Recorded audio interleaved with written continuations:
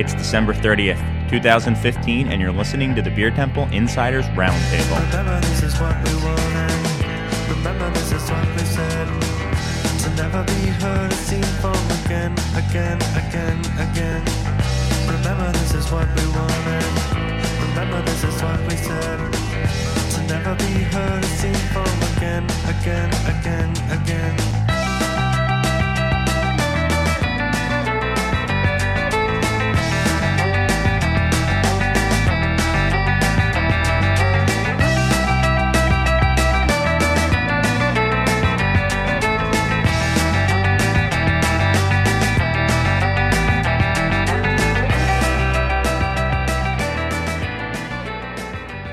Hello, and welcome to the Beer Temple Insiders Roundtable. I am your host, Chris Quinn, coming to you, as always, from the Co-Prosperity Sphere here in Bridgeport, Chicago. Thanks, as always, to Lumpen Radio and its fearless leader, Logan Bay, for having us on the air.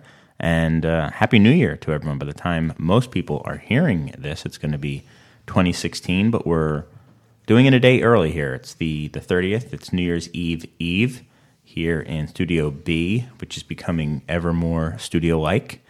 And it's very exciting. Got a fun panel here, and we're going to get going. But first, let me just explain that the goal of the show is to open up a window into how the people making, selling, marketing, and facilitating the beer getting into your glass feel about the topics that are part of their everyday lives. Many of my greatest beer experiences have been talking about beer while sharing beer with people whose opinions I respect and admire, and it's these experiences that I hope to capture with the Insiders Roundtable. And let's get right into it. I guess a milestone just in general, because it's the last episode of 2015, so it's kind of exciting. So we're going to just kind of do a little bit of a year in review, and we brought back some of our favorite guests, panelists, and your three favorite guests. Yes, of all time. And then Edmar will show up. Yeah, exactly. Yeah, perfect. Well, luckily, most of the guests don't listen to the show, and they won't know that I said this. Wait, this is getting recorded, and you can listen to it? Yes, you can listen on iTunes. Good to know. And two of the three guests are show number one guests, OG, as OG as it gets, man. That's right, original guest. Yeah, why don't you That's start, what I thought Mr. that meant. Shillau? Yeah, it does. It always has. Mike Strong? Yeah, that's me. Yeah, that's As you. far as WGN is concerned. Yeah. What's up, man? It's been a while. Yeah, it's been a minute since I've been on here. Yeah. It's good to be back. Yeah, what's new? Not too much. Went home for Christmas, which was nice. Saw the family. Mm-hmm. Yeah. Nice Connecticut, right? Yep. East Coast? East Coast. Yeah. Nice. I'll be going there next week. Nice. Yeah, it's perfect. Both my kids are now sick and getting sicker. Wonderful. Timing. You're doing a great job perfect. as a parent. Yeah, it's gonna be awesome. Can't wait for that flight. And to your left is the Green Lady herself, Melanie Dominguez. How are you? I'm good. Welcome Thanks for back. having me back. Yeah, right? I'm not an OG, but, you know. You're OG enough. I'm TGL. What's TGL? The Green Lady. Oh, yeah. Come on. Yeah. You got an Urban Dictionary. Yeah, I'll look it up afterwards. Like, oh my God. That's what she considers herself? Whoa. Okay. Didn't know she was into that. Nothing wrong. What's new with you? How have things been? Things are good. It's also Things been are a good. while since you've been on the show. It has. Thanks for having me back for the final show of the year. Yeah. Excited to be here. Yeah. Ring in the new year. Mm-hmm. Everything going good at TGL? Yeah, things are good. Things are Nice. good. Just getting ready for our New Year's Eve and Yeah. bringing in the Are new you doing year. like a thing or just... No, No. we don't ever do a thing. No Yeah. cover, no package, no shenanigans. Yeah. I'm We You down can tap with just that. go good in beer. and buy some beer. You Yeah, just go in and drink beer. we'll probably do Sounds a pretty good. toast of big hugs or Oh, that's cool. Bourbon County. We always do a beer Yeah. toast. A beer Nice. toast. So, Nice. yeah. Yeah, well, we'll talk about that in a moment. But that is, I was trying to think whatever. Matt Arata, we'll introduce you formally in a moment, but I want to say that that's the other person who's talking. Very, very OG and one of the most heavily represented, if you consider his other half on the show here. with the Beer Download crew. But anyway, so yeah, New Year's Eve beers. Like, what is a good New Year's Eve beer? I was asked that. I was thinking about that for the show today, and everything I kept thinking was, I just realized I was just trying to make it as champagne-y as possible. Like High Life. Right, exactly. Champagne of beers. Right. So I don't know. I brought a champagne-esque beer, but is champagne, for whatever reason, good for celebrations, or is it just that, I mean, it tastes good, Is and this then it the was marketed? champagne-esque beer? I don't think, no, it's not. Is It's that chilling that one down. with the cork? No, that one I brought, That's a good beer. which is also a champagne-like beer. Yeah. I don't know. Typically, what we do is we just get a Jeroboam of something. Okay. Chimay Blue. We did one year. Stone Double That's cool. Bastard. Another Something year. special. Something special that we toast. And if people don't want a beer toast, we also offer them champagne. Yeah. It is fun to have something with a cork in it, so you can, kind of the pop. cork. What did you Exactly. call the bottle? A Jeroboam? Jeroboam? Yep. The comically large bottle? Yeah. Yeah. There's names for all of them. There's and they're all named after, or most of them are named after, ancient kings. So there's Balthazar and... So different comically large bottles have different names. Yep. Yeah. Are they in proportion to the king's ego? Or are they- Ooh. Now, I don't know read if that they're on Wikipedia. named after, whatever kings. I think they're all, biblical kings, maybe. I don't know. Sure. I don't know the Bible that well, and I don't know old kings that well either. Me either. But anyway, yeah, comically large is good. I think a Jeroboam is 3 liters. So what's a believe. 5-liter bottle? Man, I don't know. Yeah. I'm going to find that out. You can look it up. You can look on There's Wikipedia. definitely Magnum and then the Jeroboam. Okay, so Magnum is a different size. Okay. Yeah, I think a 3-liter Jeroboam is also called a double Magnum. Never mind. I'm going to leave that. I was going to say something else could also be considered a double Magnum, but I'm going to leave that away. Let that be. Dump. Let's Yeah. officially introduce Matt. Yeah. Good. Thank you. Segue. This is what happens when I'm trying to type in bottle size. He did technically Yeah. introduce me. How you been, Mr. Errata? What's I'm new good. with you? I'm good. Drinking beers here and there. How's know. Beer Download going? We still do episodes. We're putting them out every other week. We did a series with Goose Island all about Bourbon County Stout and stuff like that. So we split that up into 3 episodes, and another one will, I think, air this Sunday night, Monday. What did you do with the BCS stuff? We did kind of a tasting between rare, which is technically 2 years aged, and then fresh BCS, which is about 1 year aged, and then an older BCS, which was technically about 3 years aged. So try them all head to head. Or do we have to listen? No, we teaser. put out that episode that we talked about it. You should listen to it, of course, at beerdownload.com. That's what I'm saying. Yeah. But the fresh BCS won it for me. It always does. Yeah. I would guess that would win it for me, too. Yeah, and for me, it's not enough different. I mean, the rare is not enough different for it to warrant being a special thing for me. And I don't know. Yeah, I mean, you and I were talking, Chris, today about how I don't like... I run the barrel aging program at Pipeworks, but I don't really like cellared barrel-aged stouts or barrel-aged anything, really. I like barrel-aged things. It's not cellared ones. I don't know. Something they mellow out too much for me. I like them when they're Sometimes, very upfront. every once in a while, some cellaring will do something for a beer, but it's really kind of a crapshoot in my mind. I think there's definitely beers that do well with age, but barrel aged At least beers where stouts, it's I mean. like stouts or barley wines or something like that, not necessarily lambics or something. I'm not counting sure. those, but yeah, I'm trying to think if there's a barrel aged beer that I think gets better with age. Well, it might just also be me being a little like a control freak, being like, well, I put that out when I thought it was ready to drink now. Right. And Yeah, you're I just mean, gonna that's let what- it die in your closet. I mean, I've heard that, and now I hear that from you. I've heard that from other people. Is when it comes out in the bottle is usually when the brewer thinks it's the best to drink. right. I think that's true. Obviously. Do you guys want to hear the names of the bottles?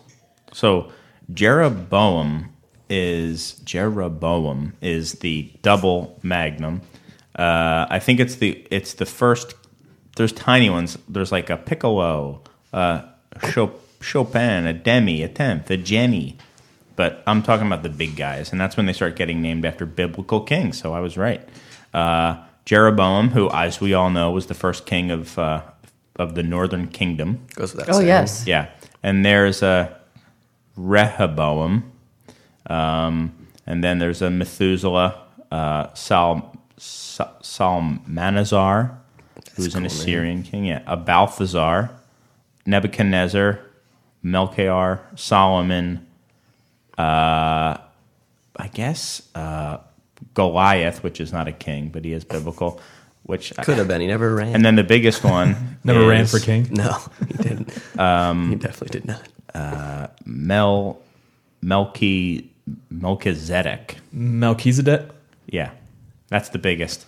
That's No Bible training in you at all, Chris. How did you know? no. How So big is that one? well, a magnum is a standard is 0.75 liters, and that is 30 liters. A Melchizedek is 30 insane. liters. That's insane. Melchizedek? That's a barrel. That's That's like a a- barrel. No, that's like isn't that a half barrel? Oh no, it's no, it's a barrel. Aren't 50 liters half barrels like the equivalent? No, oh right, a 50 liter is a thinking half barrel. gallons. Yeah, I'm thinking gallons. Yeah, It's still a, It's still still a pretty huge. big bottle. yeah. It's basically in between like a sixtel and a quarter keg, Right but now, as a quarter. single bottle. Yeah. But are they showing those as champagne bottles how do or you- beer? How do you pour that? There is, I Because don't know. I think they originated as I think those are champagne. Yeah. Yeah, bottles. I think they're champagne bottles, and a lot of them are cartoony, and I'm sure they're just done for marketing. Yeah, there's a picture of like of Clicquot champagne, and they don't even have like some of the super crazy ones, but there's quite a few. Anyway, so that was fun. Yeah. Your So biblical corner for Right. the Yeah. episode. The holiday season. Yeah. so let's Melanie, if you could get a Melchizedek bottle for next year. It might We'll fit ring in it a in. door. So, for those of you who listen to the show regularly, you know that we talk about beers that we're interested in lately.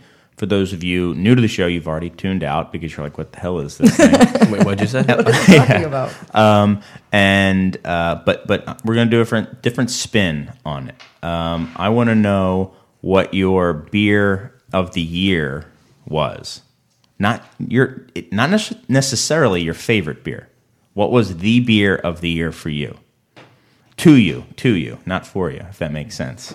Sure. Yeah, like I was talking about it last week. Like the Time Person of the Year isn't necessarily say that it's a good person or a bad person. Just it's the person who was the biggest entity that year. So Sure. So for whatever reason, it could even be a style, I guess, if you want. I'm giving you many liberties here. Very broad. I'm not sure what mine is yet. I was kind of trying to think of mine, but I think I know what mine is. But does anyone want to go first? Yeah, sure. What's up, Matt? So, I mean, you put this Ballast Point Grunion here on the table, which reminded me that was not the Grunion, but a Ballast Point beer was probably my beer of the year, which is not what I was thinking when I was coming in. I was thinking that Half Acres Gone Away was maybe my beer of the year because it has some pedigree and stuff like that happened this year. They changed its name three times. And so I thought that was going to be my beer of the year, and maybe it still is. The beer I definitely drank the most of probably was Sculpin. Okay. Ballast Point Sculpin. And I'm pleasantly happy that I can get a nice, small, cardboarded 6-pack of Sculpin at a lot of places.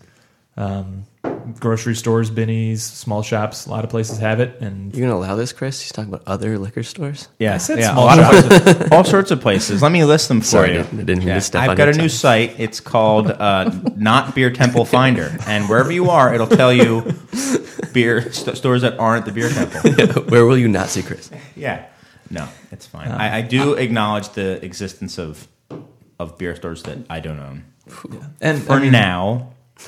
Yet. Good. Stores that I don't yet own. Chris has big ambitions. Chris, I would drive to your store and I would buy at your store all the time if it was somewhat closer to where I lived or worked. So Fair enough. Sorry, didn't mean to interrupt you. no, that was it. I mean, either Sculpin or Gone Away. Those are my beers of the year. So IPAs in cans, one local, one from about as far away from Chicago as you can get domestically. Which is no longer an independent brewery. True. Another story of the year. Yeah. Yeah. Just so it's interesting, and I'm curious to see if that's going to continue. We'll talk about year and stuff a little bit more, but that is something. Just today, I was showing someone IPAs, just very, very beginner, wanted to do a beer tasting with her friends, and just I want an IPA. What's an IPA? Is that an IPA? Is that an IPA? And I was trying to show her what some IPAs are, and I kept just, here's another one, here's another one. They were all local, and then I was like, well, let me try to find some non-local ones, and I found Surly and Sculpin. And after that, I was like, well, am I really going to point this out over something local that I know is going to be nice and fresh to somebody who's, a beginner? Yeah, with the style, it's very important to have fresh in a store that very much relies on fresh beer, and so much so you put the date on the six-packs. It'd be kind of hard to... I mean, we had beers, several options that had been packaged within, 48 hours. Right, especially because now there are so many good hoppy beers in Chicago. It's silly almost to drink other ones. Right. At least when you're here. Yeah. I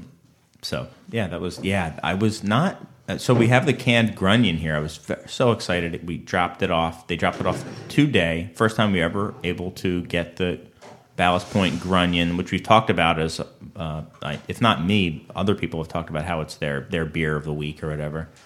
Now available in cans, now at a lower price point. And I'm like, oh man, it's going to kill it.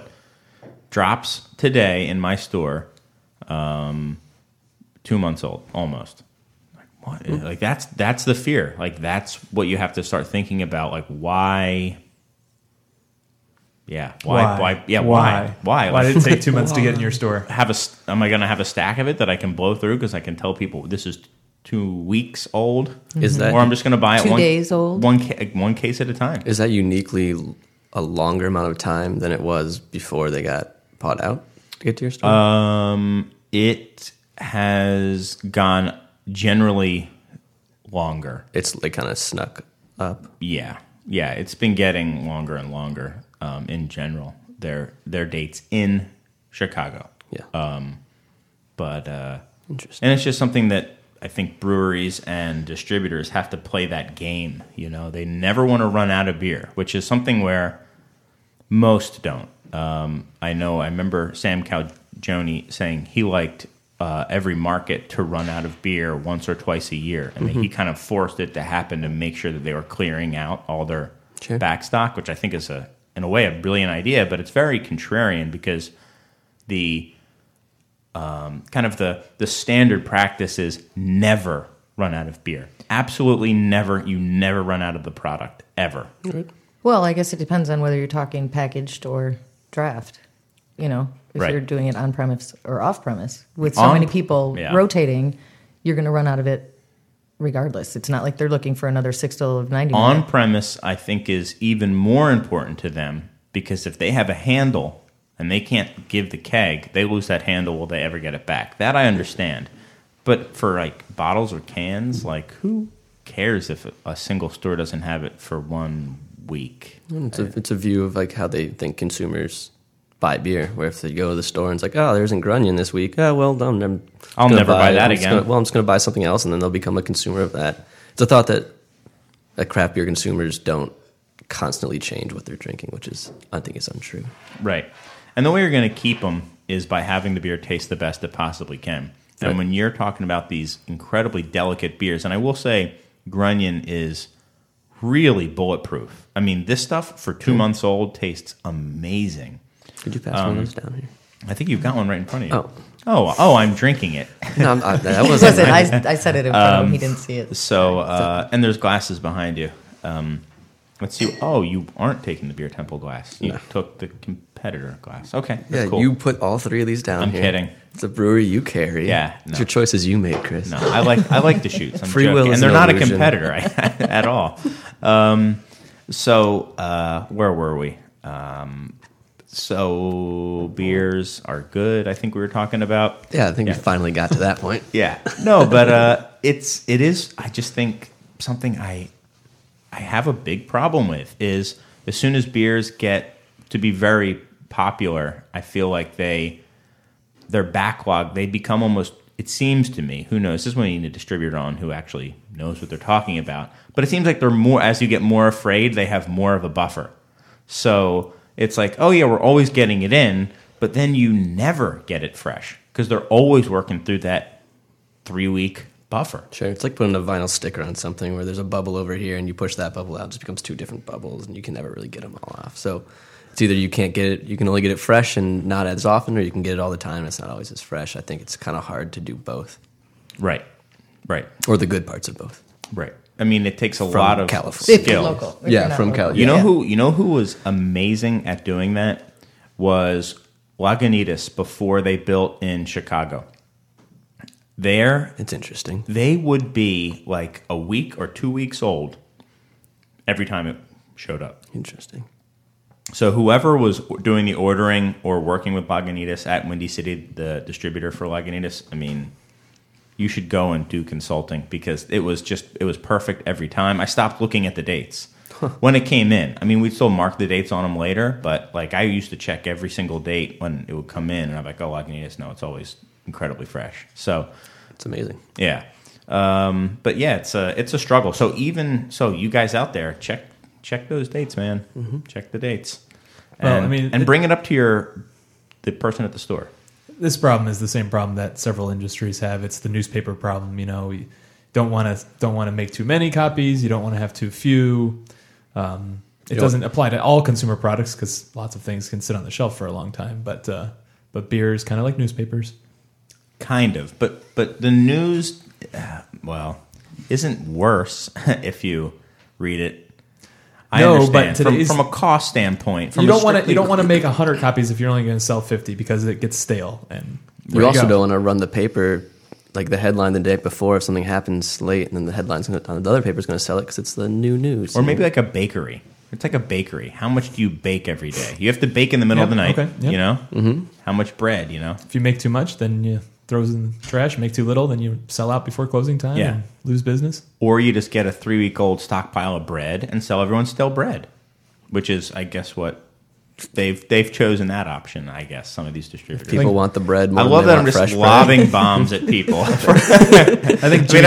I'm simplifying. I don't. bread. So, Bentley, what was your beer of... Yeah, right. No, I'm kidding. I mean, I guess people out there listening don't see that there's a smile on my face as I say that. I don't literally believe that. I did literally say that though. Anyway, let's move on. Who else has a beer of the year? well, I'm going to How go about for you, Mike? the home team here. For me, it's Lizard King. Yeah. And it seems like the obvious choice, and it kind of has to be for me, not just because I work there, but because of how important it was for us as a brewery. It's the first beer we ever released that was only in cans. We had some draft release of it, but it had no following beforehand. Ninja vs. Unicorn came out, and that was important for us as well. But that had 2+3 years, or 2 to 3 years of following, and this actually has outpaced it in our production now. So it's a hypothesis proven that we would do okay in cans, and it's a delicious beer, and it's doing great for us. So That's awesome. I was going to do. Do you mind if I go next, Mel? No, go right ahead. It's a nice segue because I was thinking about, for me, I wanted it to be a new beer, or a newly packaged beer, something like that, for this year. Because it was going to be probably on a Jungle Boogie, but it was last year. that's what I thought of as well. But It's last year. Yeah, It's old well, I news. had it first time this year, Right. I think, so But yeah, I mean, Logan, you would know. Like, I think it was 2014 is when it came out first, right? In bottles, late. At the very, very end. The December very, very 31st. end. Yeah, December 31st. So Almost a year I was to thinking the about day. that. I was thinking about Lizard King. But really, if for the So you Pipeworks went one, with Lizard King. no, I didn't. And if I was going to do a Pipeworks beer, it was going to be Ninja vs. Unicorn. And Ninja vs. Unicorn that's was what the you one went that with. came in second for me. First loser. Great, thanks, Chris. And I think in hindsight, because at the time I remember thinking, like, this is going to immediately redefine the beer scene here in Chicago. There hasn't ever been a beer that kind of came onto the scene, certainly a local beer, that instantly kind of changes things, at least in its area of influence. You know, it's not in Target, so it's not going to affect things there. And it was amazing, and it was also from just a throughput standpoint or a pull through standpoint from my store. I'd never seen anything sell that fast. That's awesome. Ever. I think we sold, what was it, 60 or 70 cases? 75. 5 cases in A weekend.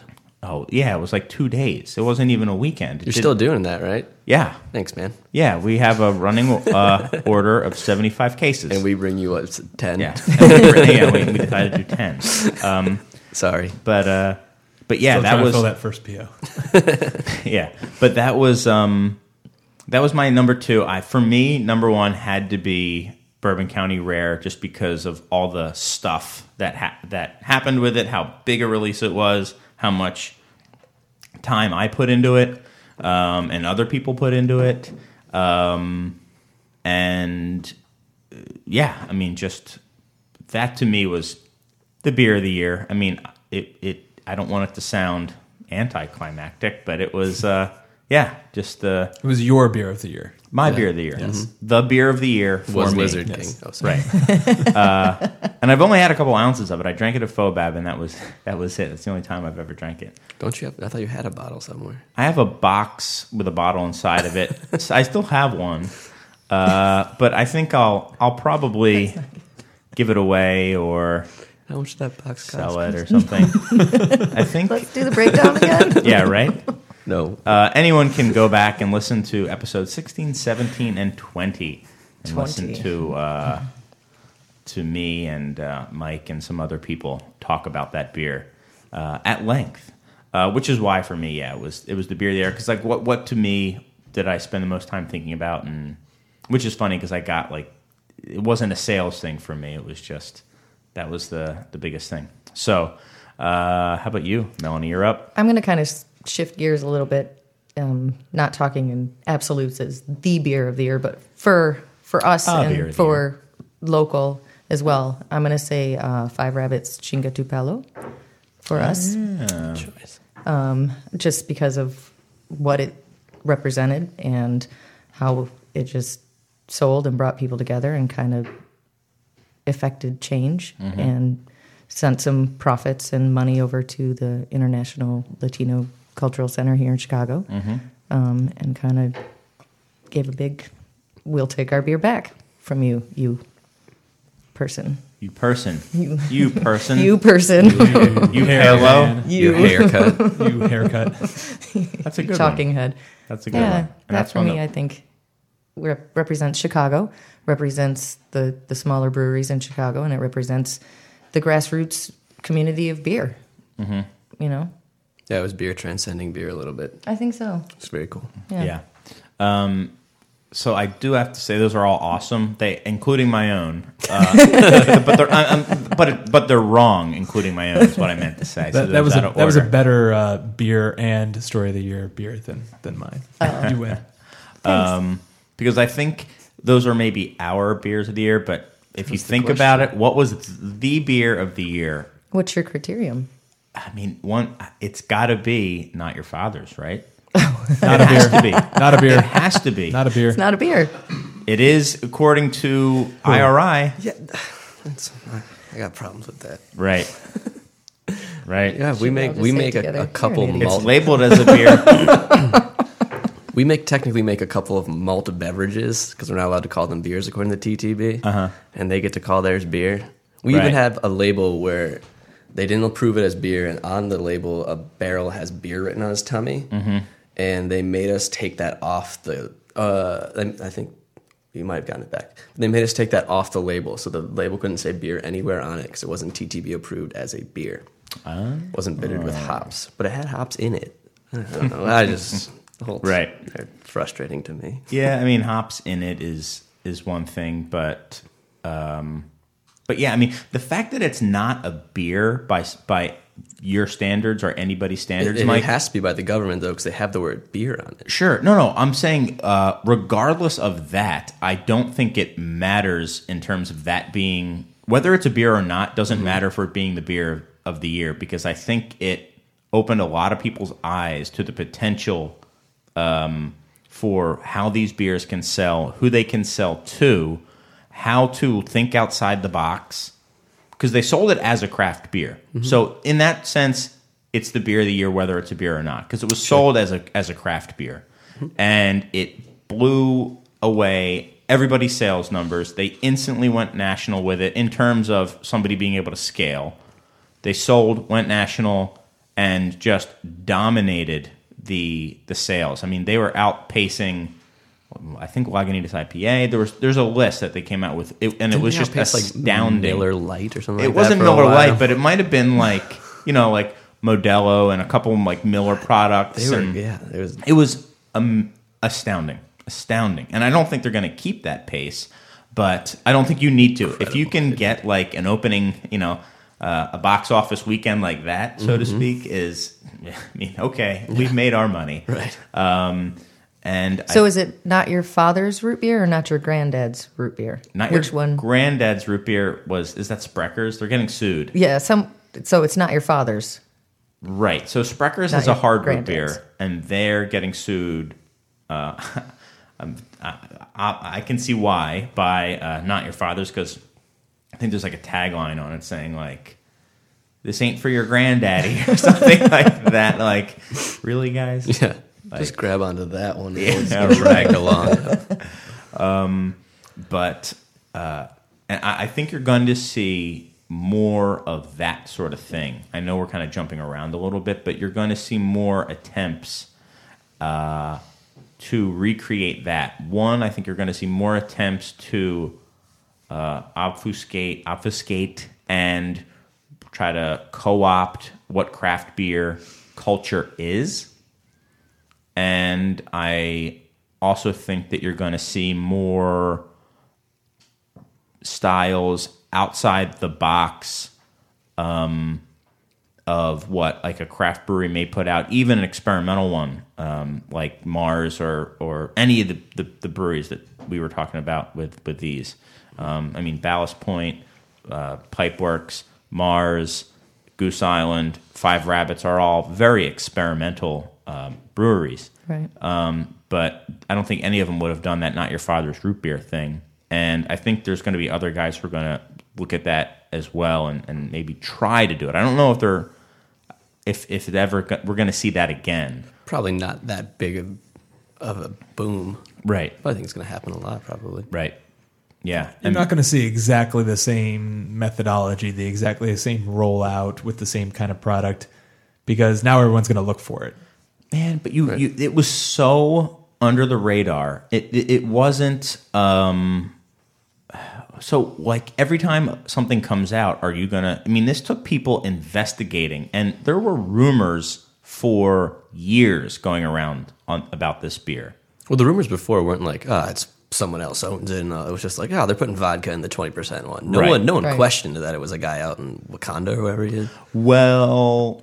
until very, like, in the last year. No. He's been doing that for a while, hasn't he? No, I heard when I first was talking to somebody about that beer a long time ago, it was an industry guy who I think sold a competing product even back then, and he was talking about the setup, about the materials that were being used there, about the cleanliness of the place, all stuff that ended up being true. Sure. But he was saying like, something fishy. Yeah, something fishy. And then I heard from another person like, "Oh, yeah, that's Fusion. You didn't know that?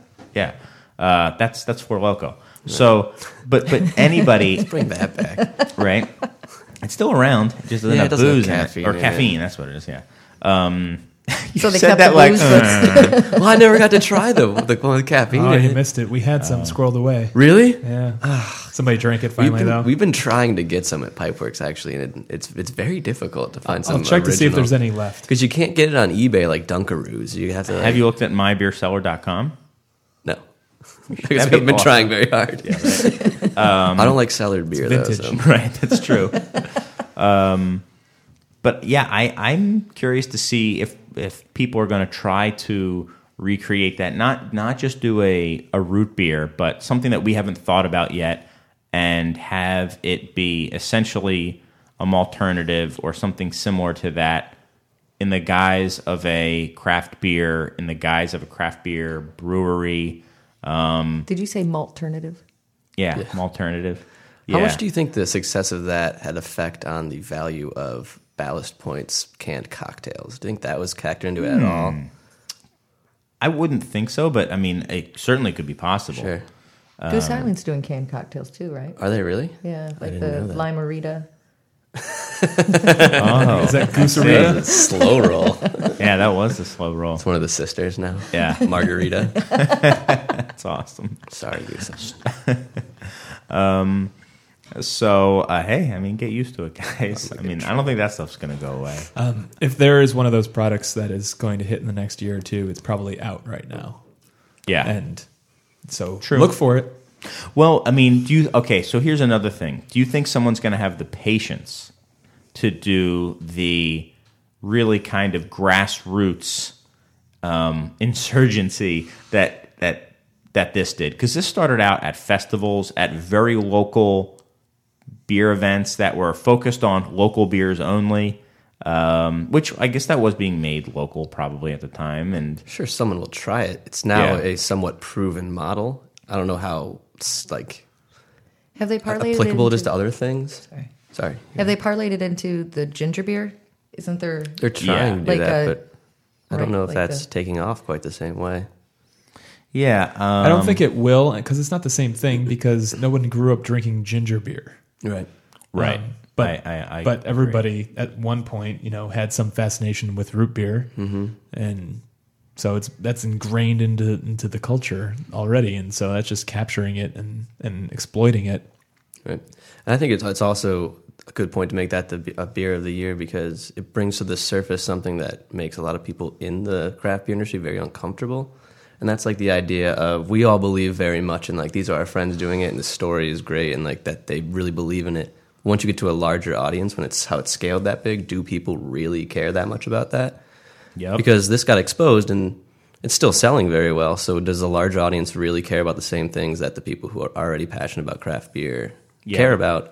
And is that going to be, a hindrance or something to craft beer really getting to that scale that went too far? At some point, it doesn't matter. I mean, it's like that story is never going to be a national news story because no one cares. Right, and that's the I mean, right. it's like- do they know and do they care? That's those are the two questions, Right. Yeah, Yeah. they don't know, but they wouldn't care anyway. Like they're not buying it because it's craft.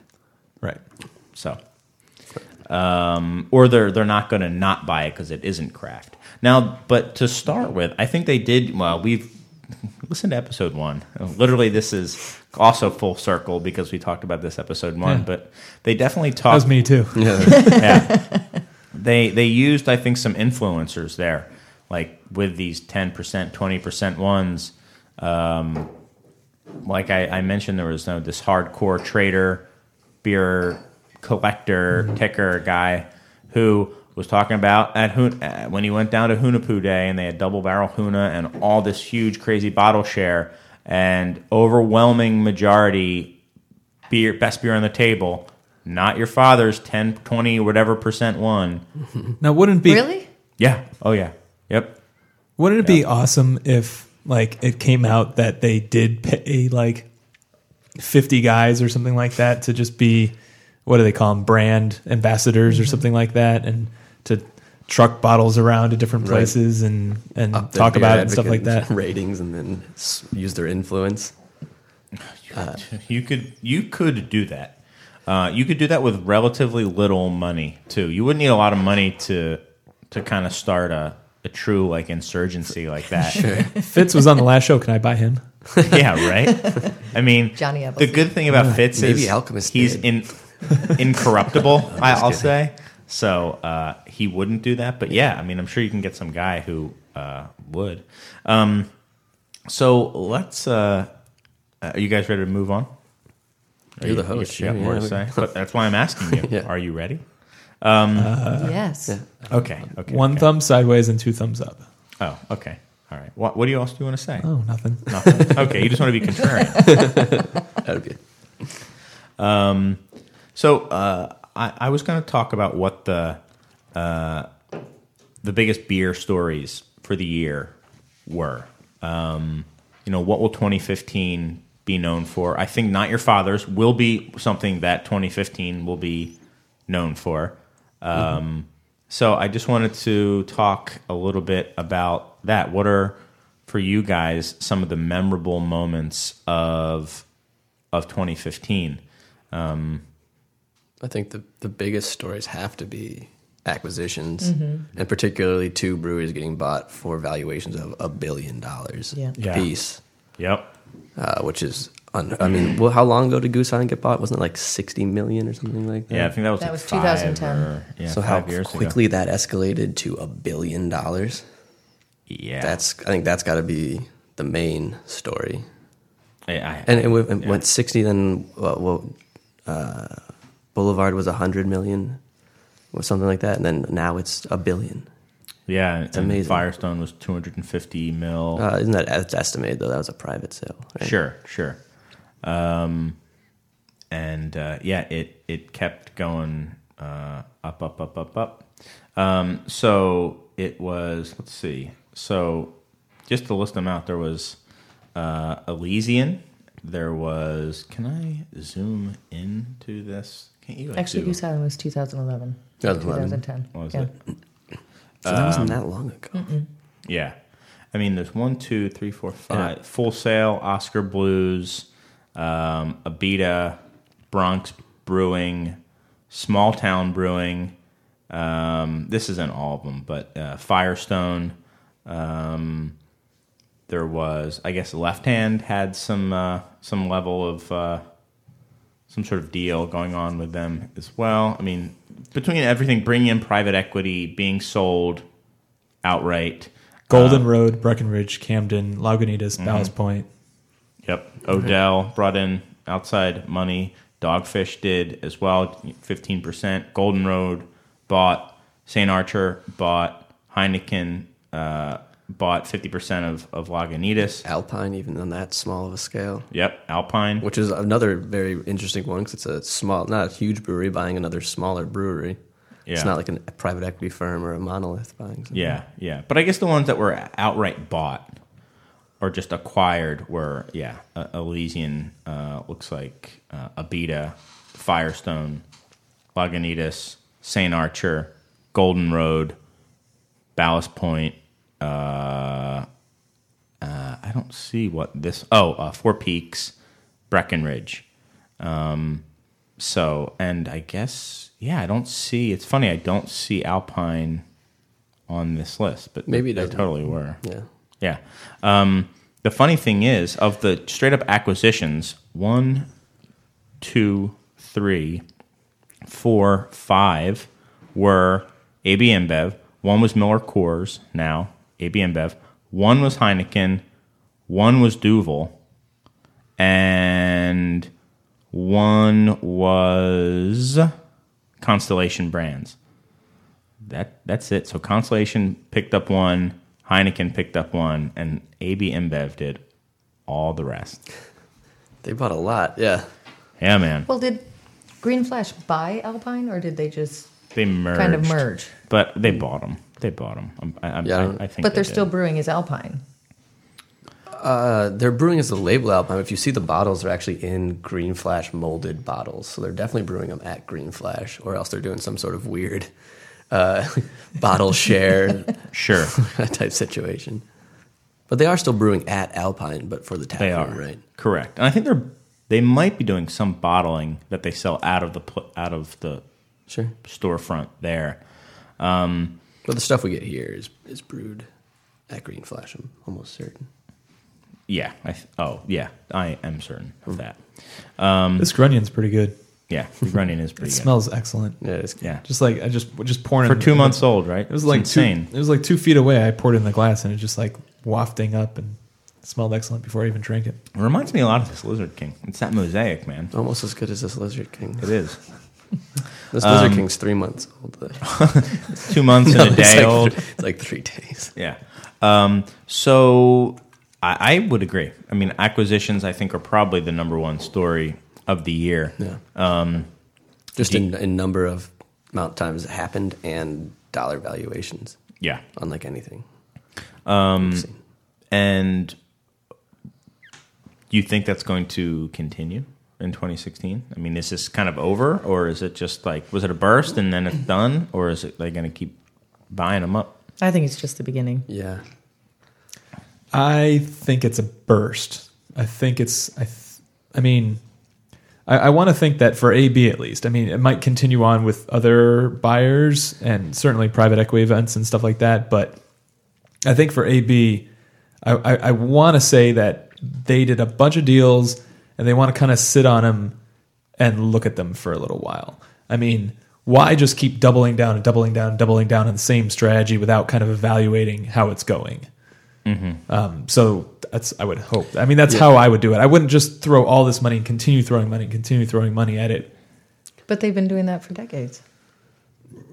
But they've never bought this many breweries all in. I mean, they bought 3 in the second half of December, so I don't think that's just going to stop in January necessarily. I would be surprised if the frequency keeps up at the same clip it was throughout 2015, but from like the start of craft beer in earnest up until like 2014, it's definitely going to be more than that was.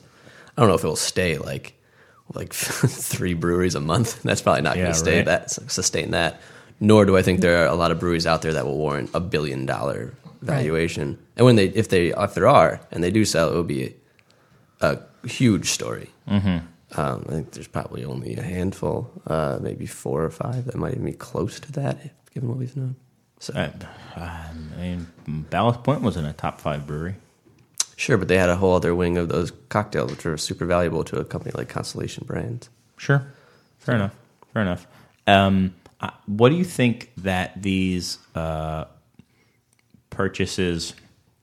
Do you think that it's going to have any effect on breweries that are not purchased? But I mean, are people going to look at $1 billion now and think, well, we can still stay true, but these guys seem to like breweries that are doing X, Y, and Z, so why don't we just add X, Y, and Z to what we're doing? Why don't we just expand our growth a little bit more and become a little more regional and make ourselves a little more ripe? Not saying we are going to sell, but hey, man, if someone wants to come to us with $500 million, then okay, better us than the brewery across the street. So I think that's so dangerous for breweries to start thinking like that. Because you got to where you got partially by being the brewery you are, not trying to make yourself look valuable to a larger brewery. And to play a guessing game of what they find valuable. What they found valuable last year may not be what they find valuable at the end of next year. So you also might lose the equity in your brand if you start doing weird stuff that you have no business doing, and you start putting out some mediocre to less than mediocre beers because you think you should have a sour program, or you think you should be doing X, Y, and Z that you saw get bought up by whoever. So not saying that won't happen to some people. It's definitely being talked about among breweries. I've a couple people that I talked to about GABF when they were out there said that, those kind of the terminology that goes along with, market cap and, I don't know, profitability and per barrel and I don't even know. I'm so bad at that. I wouldn't even know what to say. You're crushing it. I had to pretend, money stuff. Dollar sign. But that was just when you heard people talk, like conversations, like those were the conversations you kept hearing. You kept hearing people talking that kind of way. Well, I guess it just goes back to what they got in it for the first place for. Are they going to stay true, like you were saying, to their base that's helped them get that far, or are they going to sell out? That's so that rolls off the tongue very easily. But imagine if someone came to you with $1 billion. Oh yeah, I mean we would sell for $1 billion. Well, no question. Are you kidding? I know. $1 billion. Yeah, but I'm not going to change my money. business model Sorry. hoping that somebody's going to come with $1 billion. Correct. I'm not going Right. to say, oh, wait, that place just got bought because they did, like you said, X, Y, and Z. So now I'm going to shift gears and hope that if I do that, because that's not what I'm Right. in it for. That's not the purpose of my business. However, if somebody came to me with $1 million, I would probably sell it. Okay. Now, what about guys starting up looking at like Golden Road? Someone who was 3 years old, had explosive growth, and was bought for presumably a lot of money very early on. Do you think we're going to see breweries that are being formed to sell? I mean, they already it already was happening. I mean, a lot of people said that about Golden Road. They were made to be sold. For me, this is what scares me when people talk about a bubble. Is like speculators or people who see that there's a lot of money possible in craft brewing, and the scene changes to people who are like this that will make good beer and will grow their business, and then all of a sudden they're like, wait, why didn't I sell out to Budweiser? Why aren't they looking at me? And the people who were in it beforehand, like we were talking about, how the scene's different, but doesn't mean those people aren't still there. As long as they don't get caught up in that, the people who are doing it because they really love it, those breweries will stay around. As long as they don't get crazy.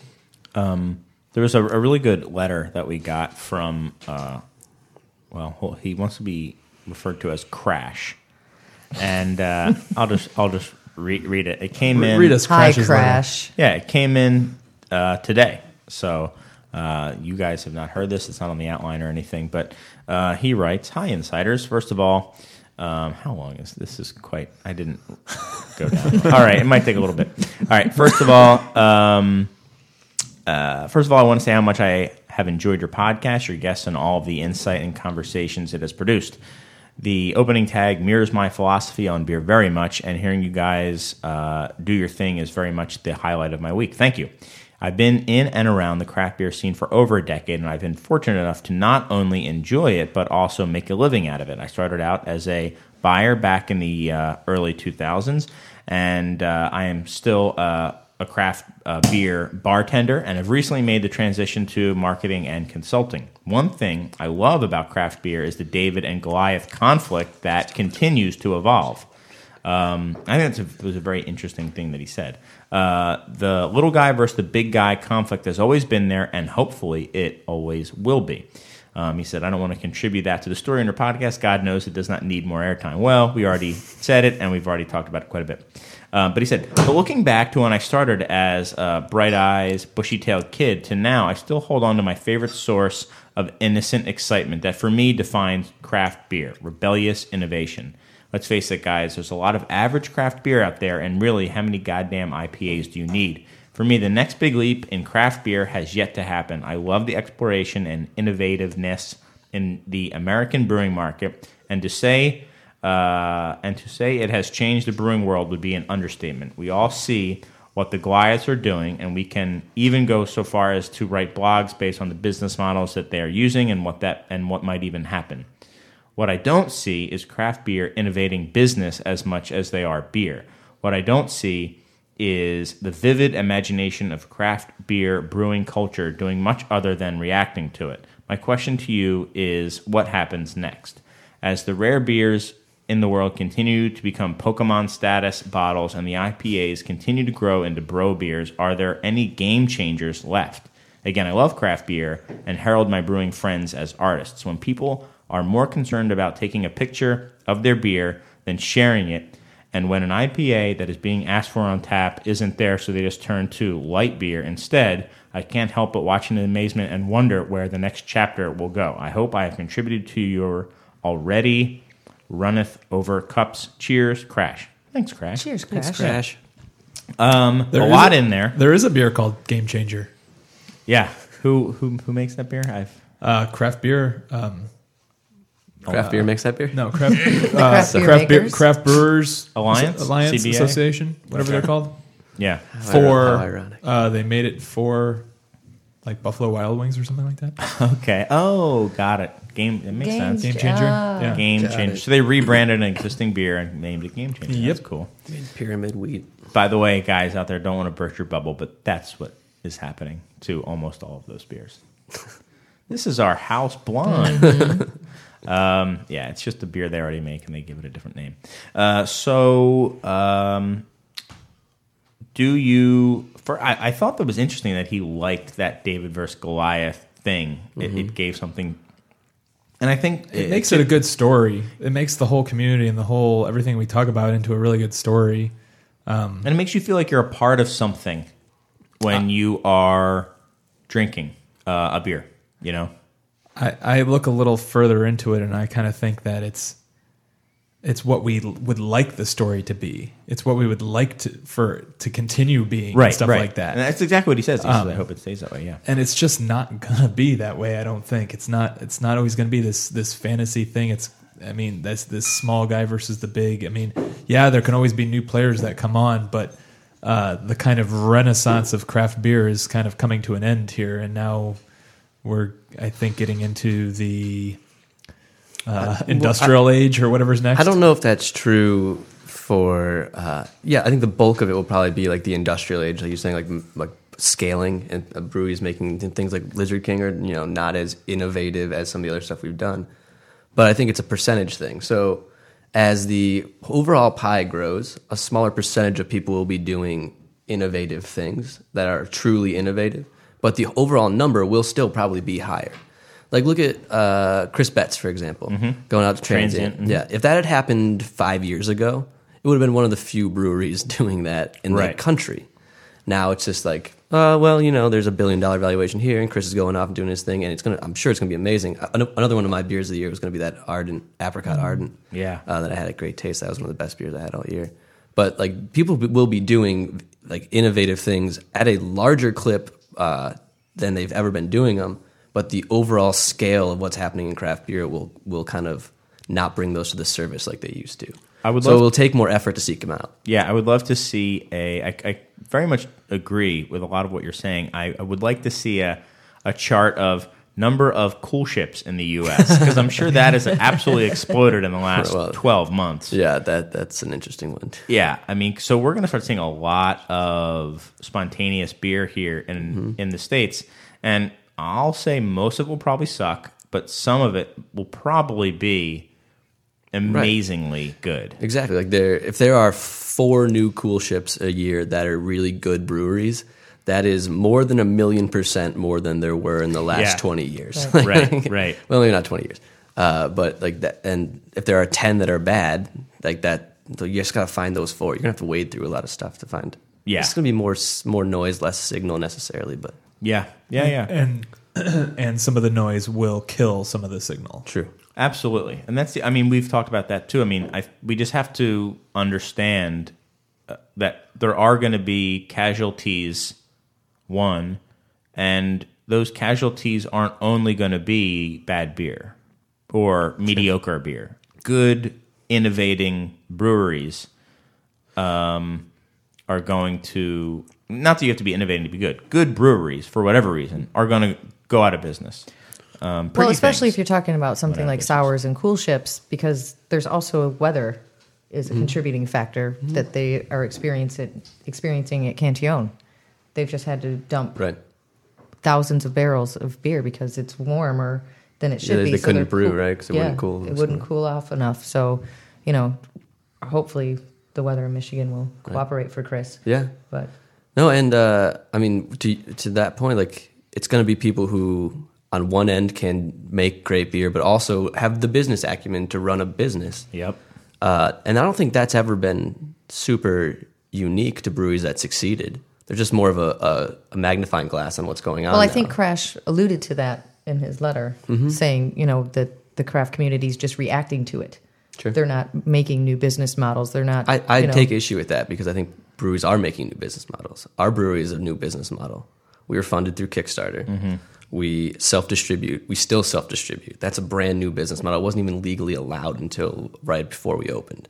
So I think that breweries are finding ways, and finding ways to succeed and to thrive. And whenever legally possible. So I think that they are, as much as they can, finding new business models. Okay. Do you think that'll continue? And like the tap room business model in Chicago, when Half Acre opened, that was a new business model in Chicago. It wasn't new nationally, but no one else had a tap room that where you could just come get a growler and go away. People are innovating in that space, and the ones that are doing that are ones that are going to be that are becoming very successful. Would you guys think? They just become commonplace after a while because now there's a bunch of self-distributing breweries. Every brewery has a tap room. You just so assimilate to the new thing so quickly now. Right. And I think that's the next thing for next year. It's like, what's the next all one? the Davids are going to have their own tap room. They're going to have to self-distribute in order, not have to, but I feel like there's this movement where more local places are just opening their own tap room and they're getting their beer out there the way that they want it out there. Beautiful. It's a beautiful thing. Yeah. So when are you going to have your cool ship? Yeah, right. Pipeworks. Then we'll get that nice Dunkin' Donuts air wafting in. I will say that. What do you guys think? Sour. Donut beer. Yeah, us and Rogue would be doing. Would you say there's any truth to the idea that maybe this past couple years, let me say, has been one of the only times where it maybe isn't that important to overall success, or to just stick around and not be a good business person, to not have exceptional beer? I think it's probably somewhat easier to survive recently, but I think that's coming to an end for a different reason than it was before. Before, you probably had to be a better marketer than a business person. Now you have to be a better business person you have to be a good business person and a good brewer. Why do you think that? Why do I think that? Before, you had to be a better marketer. You had to get people to try your beer. Mm-hmm. Before, it was like, I'm going to go to the store and craft beer is a thing I'm looking for. It was like you had to somehow convince people to come in and try your 6-pack that was double the price of someone else's. Okay. And create that culture around that. Like Greg at Stone and Sam at Dogfish Head. Like, they had to fight for people to even take a look first. Now you can go to beer menus, Untapped. Totally. All of these places, and you can see what other people think about that beer, and they know that spending $6.99 as opposed to $2.99 is worth it. Right. And the consumer knowledge has changed to such a fact where people go in looking for that, and they want to drink craft beer. Because before, it was like, it'd be like, wait, what is craft beer? Why do I want hops and things? It's a whole different thing. Now you have to have a good brand and a good beer to either be in a big store, or have to be a good beer with a good brand to be in a small store and have someone like Chris say, well, you should buy this one. Right. And that's where the business comes in. So getting into the right channels. You can't just be a beer anymore. Yeah, no. and just knowing how the money's going to come in, how it's going to go out, and making sure that stays going the way it's supposed to. Yeah. That's not an inherent skill for a lot of people who just want to make beer. Absolutely. Yeah. And that's the other thing. I think that I think people are going to realize that it's now a business. It's a movement. Before, it was like such a movement that I love this beer, I want to be part of it too, I'm jumping in. And I think some of that stuff is, you started to see people falter and be like, okay, so this is how it is. Let me maybe bring some people in who are more business minded and kind of give it another push. So I think that we're going to continue to see it, but I'm hoping that you're going to see more organized and well thought out attempts at kind of putting stuff out there. So, anything else before we take a break, guys? It's been an hour already. That went by fast. I have a story to come back with. Okay, to come back with. Perfect. Good big Illinois story. All right, a big break. Illinois story. When we come back on the Beer Temple Insiders Roundtable.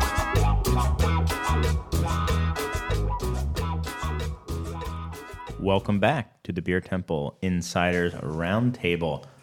I am Chris Quinn, and I am joined by Mike Shalal, Melanie Dominguez, and Matt Arata. Thanks for coming in, guys, and sticking around.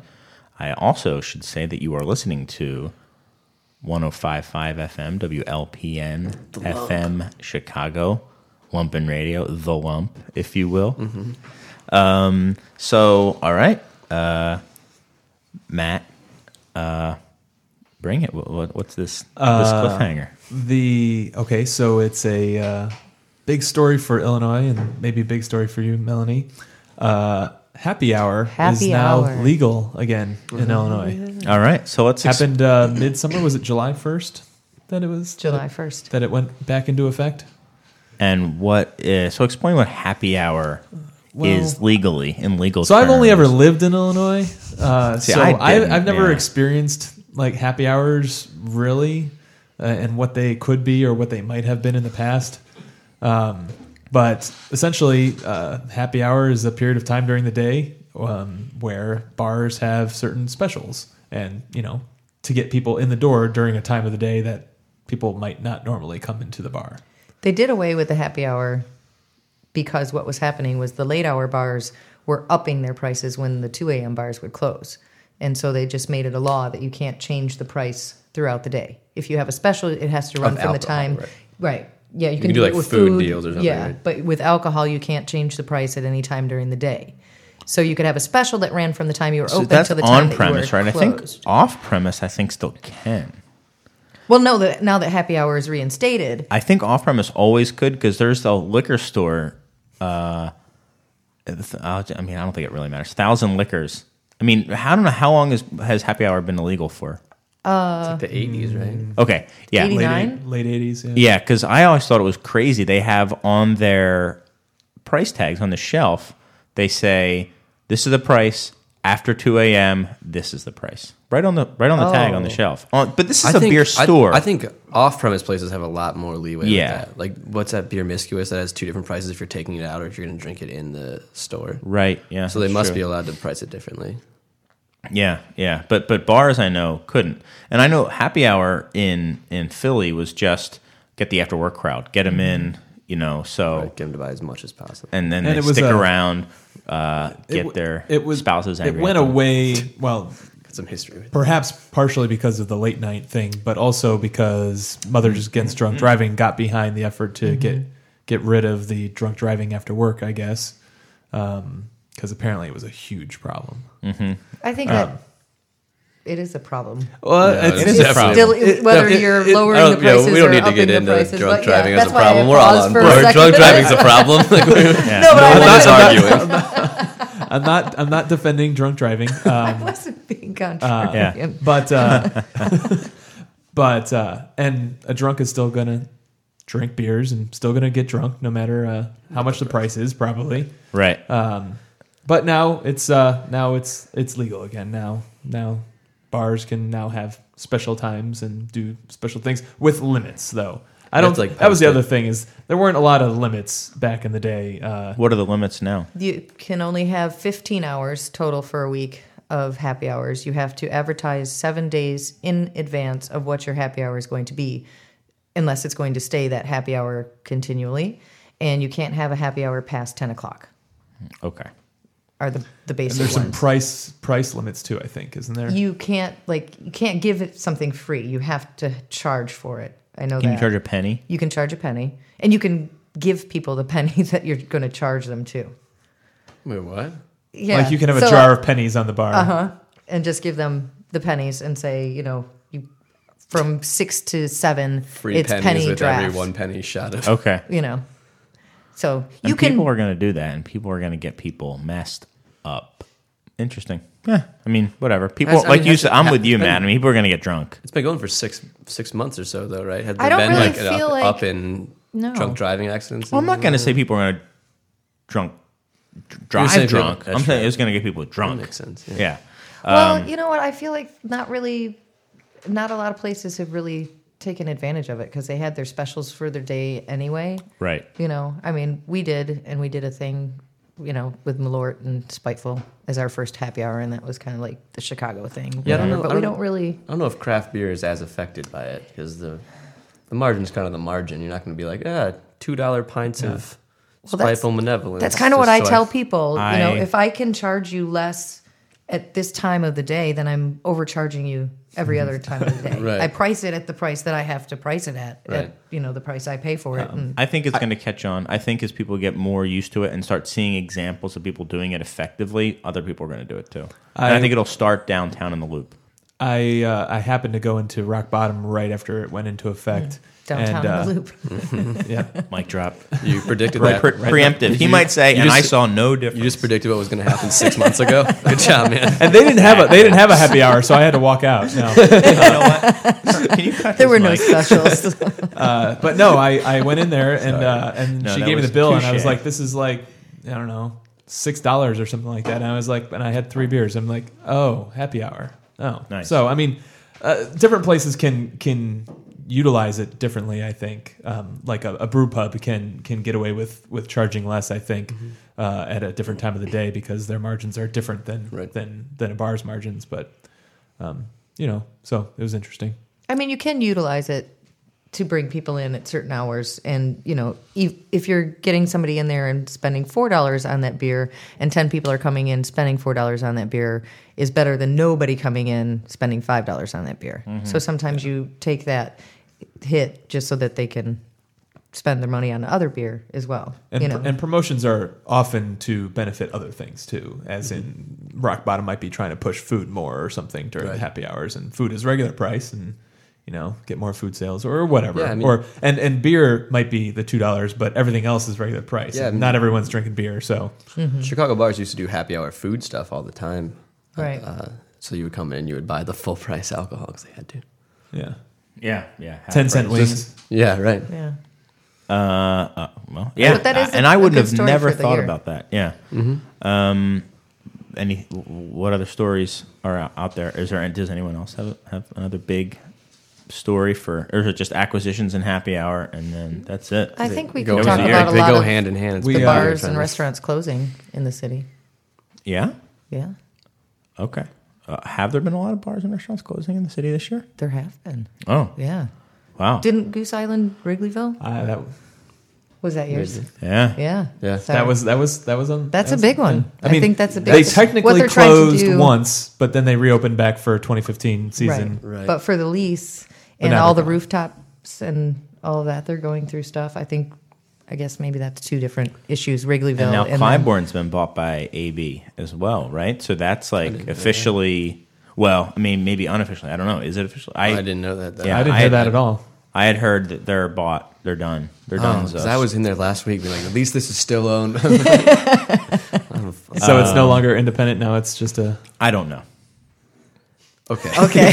Great. Anyway, so But- yeah, So bars- Wrigleyville Wrigleyville closed. Goose is closed. I think that something that's going Yeah. to start happening is that a lot of the independent neighborhood small dive bars that have been around for decades are going to go out of business, and bigger places are buying up a lot of the Well, smaller places. Definitely The in Wrigleyville. Do you think 'cause this that is- is just like how many people can we get in here and how many widgets can we sell? Well, they're now also for- talking about building a hotel, and they were going to claim yeah. eminent domain. That's but like years and years. they've that's been like the talking about that Disney boutique. World of Chicago, though. But yeah, so let's no, just but I'm put just this saying in about context. like neighborhood bars as well that are Sure. being bought by bigger restaurant groups, bigger.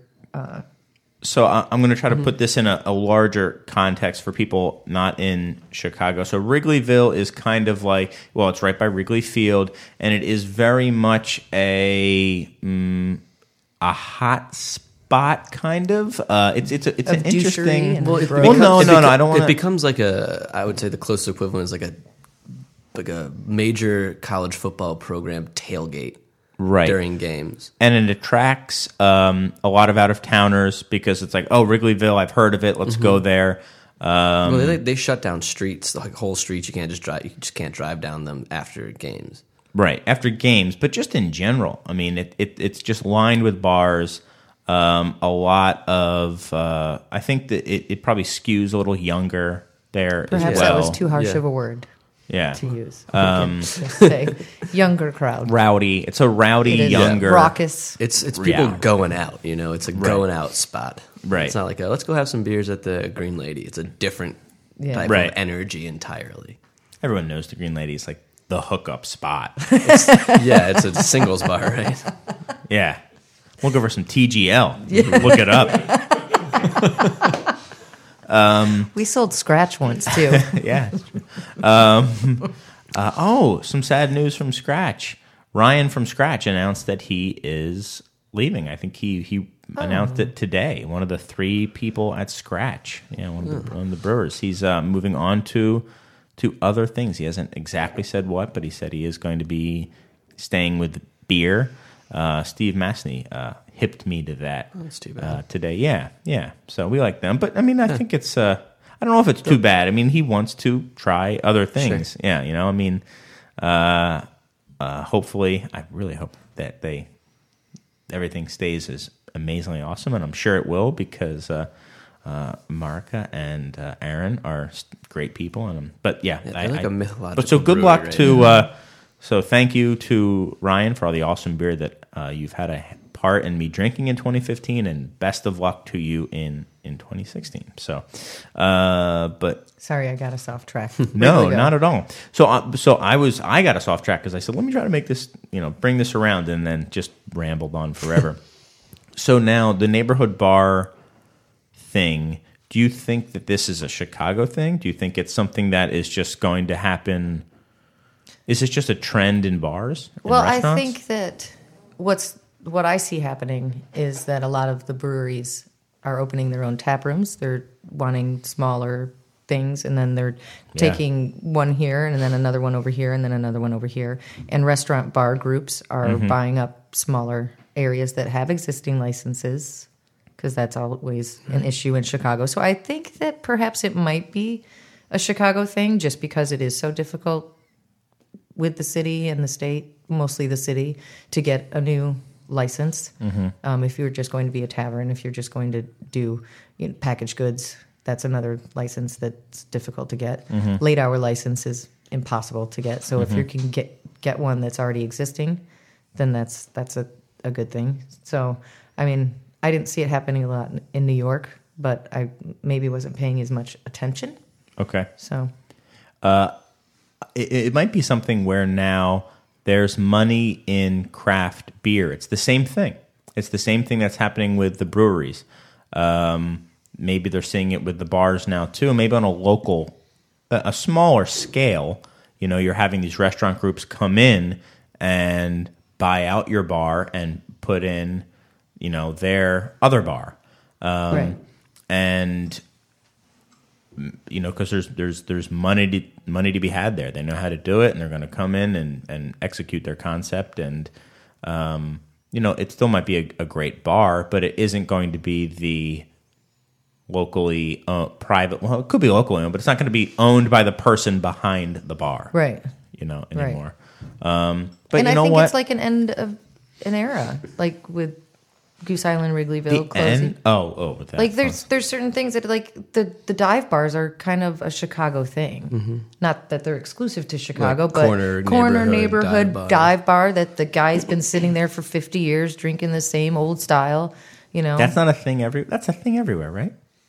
Not as richly as it is in Chicago. Really? I feel like it's Yeah. more ingrained. I mean, that's right. Milwaukee. Yeah. I don't know. Philly has like tons of them too. I don't know. In urban areas, it's more. I think Yeah. if there's dive bars everywhere, It's my I stuff. think that they used to just be called bars. Right. And as we have grown up, now we don't think of them as bars anymore, but dive bars simply because they're older or whatever, and you compare it against a brand new bar, which is not an old bar. So How do you guys feel about dive bars? I mean, they're great. It's like a lot of things that open now are opened with intention, and the intention other than just to be a business that sells you what you want to drink at that moment. There's like a concept. There's food that fits the concept. There's decoration that's nice. And dive bars are a very like. You're here to drink. It's a very ironic thing for of my generation. Like we want authenticity, but we don't really all the time. You want clean bathrooms, but you want character. Yep. Yeah, exactly. So if we really wanted authentic bar experiences, we'd all be going to dive bars all the time, unironically drinking old style. But instead, like I love places like Longwood and Eagle, which is a very authentic thing, but opened with intention to be what it is. Whereas bars just like, there's a lease up on the corner. I think I'm going to buy it, and there's a bar in there, so let's just open a bar, which is awesome, very cool. And I don't know too many places that I frequent that are new versions of that aren't twee in some way. Yeah. So I think that's getting lost, is that it's like the death rate of legitimately authentic places that are just watering holes versus what's coming back, the birth rate of things that are similar. Right. You know what I mean? Right. Yeah. I moved to a historically dry suburb, so there are no bars, in fact, in my suburb. A beer download out of a dry suburb. Yeah. You're like Jack Daniels. Yeah, well, there are places that serve alcohol. There's just no bars. Oak Park, you can buy alcohol. You can buy at restaurants, and there is a bar, which is technically part of a hotel, so it gets by on that. Poor Phil's. What if you like put a cot up and do an Airbnb? Can you get a liquor license that way? Is it hotel then? Sorry, that was a joke. That wasn't very funny. So I don't have a lot of opportunities to go to just standard bars or dive bars or any kind of bars in where I live, but. I love them, but it has to be your dive bar. I don't just like going into someone else's dive bar. I have, as I mean, this is going to sound worse than it is, but like that was my experience with what bars were as a kid, like dive bars. They were dark.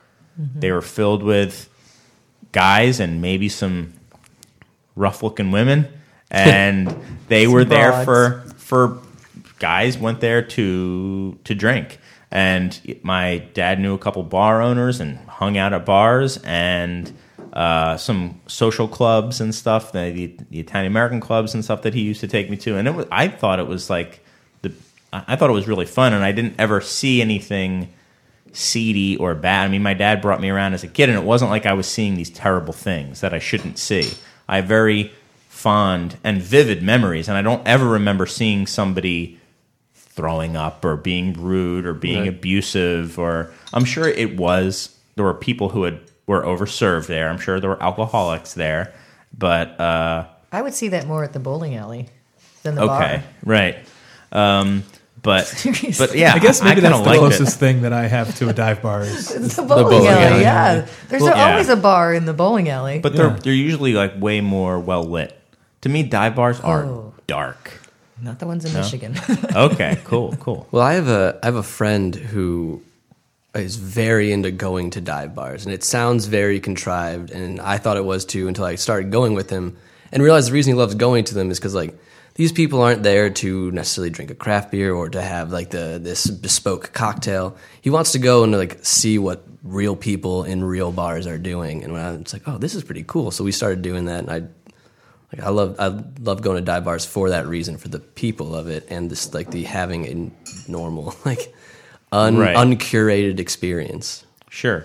And dive bars, I think Matt put it right, because I think it's just bars. Cheers would be considered a dive bar, really, if it just was a little darker or whatever. I mean, it was just a bar, and there's regulars, and you went there because you knew the people and you like to hang out.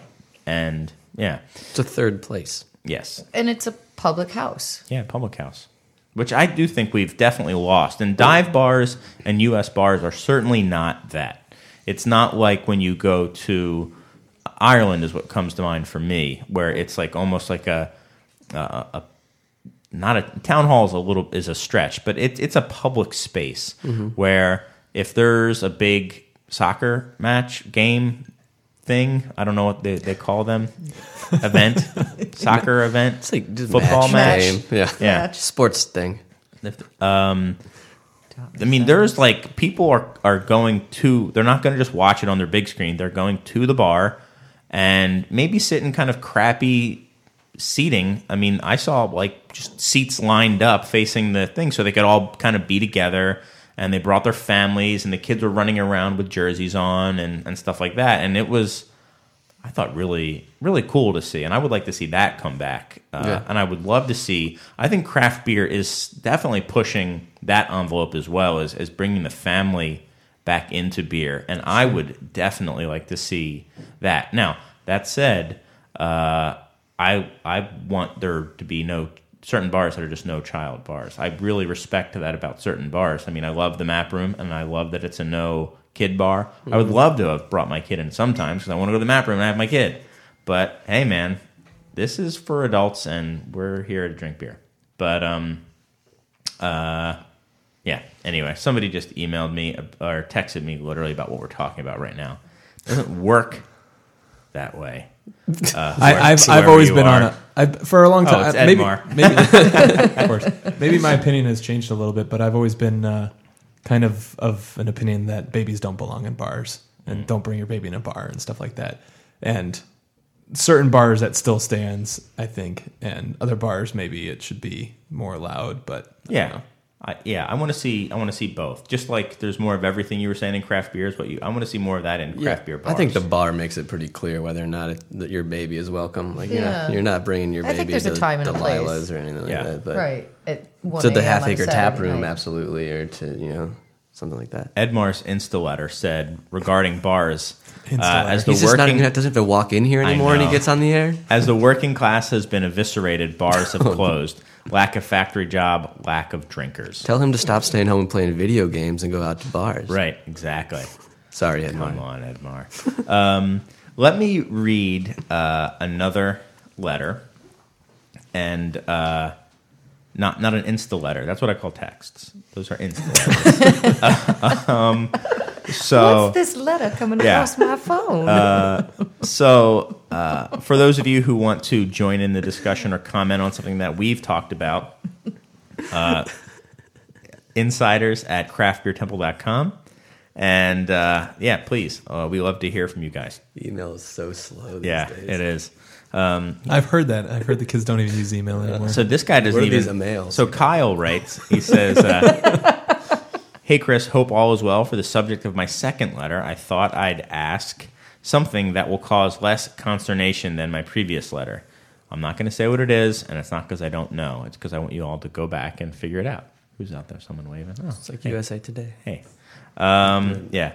It's not right. The Today Show. Everybody, there we go. Everybody always also in talks. the USA, though. What people don't know, who are listening, is we're right by a big window, and there is a little bit of like the Good Morning America thing where people come by and grab your attention, want to wave and stuff like Or that. USA Today. Or USA Today, the newspaper. The newspaper brought it right available back to at the newspaper. fine Yeah. hotels across If it's the like country. USA Today, they're going to be like, wait a visual second. medium, I don't know. You're going to go outside, and at the foot of the door will be one folded. Just and then, wave at the end. Yeah. Anyway, he says,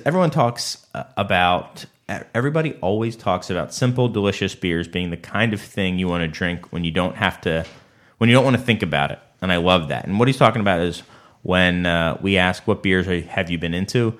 It's kind of an overarching theme is that the people on this show, the insiders, want to just have well-made, simple beers that are going to taste flawless every time, and they don't want to think about it. That's kind of something that I've said. I just don't want to think about it. I just want to know it's going to be good. And he says, and I really love that. He says, but what beer do you drink when you really do want to think about it? Is there a certain beer or style you always go back to when you want something mind-blowingly complex and worthy of contemplation? From watching the video reviews over the years, I assume that for you it comes back to Bourbon County and any well-made goose, but thought it might make for an interesting discussion. I think that's a great question. I think one point I'd like to make off the bat before we get into like if there's specific beers we like is that a beautiful thing about drinking those simple, like, I don't know, Pilsners, I'm sure is one of the things he's talking about, is that you can just drink it and just enjoy it on a flat level, but you can also think about different things when you're drinking that. Like, why did Pilsner become so popular? Why are these beers been made for 500 years? Like, if you want to engage your brain in that way, you absolutely can. So he's asking, like, more so, like, what if, like, the flavor, like, Engage that's your overwhelming? palate. Yeah, engage your palate rather than engage, like, your... Or maybe it's just me getting way inside my own head No, about it. I completely agree. It's easy just to kind of put it in, not sleep mode, but just kind of, like, sit back, appreciate it, enjoy it, and just drink it. Yeah. Where there are beers like Bourbon County, you can't just do that. You don't just sit back and not really think about what you're doing. You're like, oh, You're not, okay. like, reading a book, drinking a book. Right. Like, oh, It's not like you have to like sit in like a room by yourself and like furrow your brow and like or furrow your brow, whatever, and think about it. Yeah. But it is just going to jump out at you when you want the physical more. sensation of how this tastes, Right. and I want to break that down more than you're like, I want to get into like the Right. yeah. So for you guys, I mean, when you are going to have special beers, is there something that you tend to gravitate more to? or maybe it's just there's BFM, just specifics. Bonchien. Yeah, Anything That's a BFM, great really. one. yeah. Abbey There's de just so Saint many. Bonchien. Yeah. Great beer. That's like a uber strong Flemish red, kind of, maybe. Changes a little bit every year as well. Amorphous sour It's beer. a historic ale. sour, Yeah. I think is, Yeah. more than a Flanders red. It doesn't have the balsamic. Yeah. Well, depending on how warm it is or what layer you're delving into. Sure. But I would say that any BFM. That's a good characteristic of these types of beers, is that like as you drink them, they change. So you stay engaged with the beer rather than it's the same all the way through. Yeah. Which some beers can be, or you just drink them so fast. Yeah. How about you, Mr. Arata? Are you still thinking? Okay. That means yes, I'm still thinking. On the radio, we can't hear you say yes. I'm still thinking. Well, yeah, there's so many. Well, we can move on. Let's go. Do you have something, Mike? Nothing specific, but I think for me it would have to be like a spirit barrel aged beer of some sort. Either that or, interestingly, saison. Like if it can be both for me. Where it's just I like this because it's pleasing. I know it's pleasing, but to break it into like, why do I like this? What is that yeast doing? But mostly barrel aged, like sippers, where they really become more academic for me, where it's like breaking it down, like what barrel was this? How long do I think it was in there? Like, did they blend it with fresh beer? Trying to reverse engineer how they did it so I can get a little bit better at what I do. It's that type of thing. For me, it would definitely be a lambic. Now, unfruited lambics, I tend to be able to kind of a little bit do both. I mean, if it was affordable and just reasonable, I could definitely just quaff lambics, good ones. You know, they're really bright. They're very easy drinking in a lot of ways. They have that acidity that kind of gets your mouth watering. Yeah. But you can certainly think about every single nuance and flavor and just geek out about that. So for me, I would say generally lambics. For me, I've had some aged expedition stouts that are just, to me, mind-blowing. I've had some old barley wines, like really old barley wines, that are just unlike anything else I've ever had. So to me, some aged beers, I think can really do that when they're aged well. Now that's me, Mr. It's so kind of ironic. I think it's very hard to age beers that way, which is maybe why when I come across them, I mean, there's probably, I can count on my fingers how many beers that I would kind of call up as like, oh yeah, age that.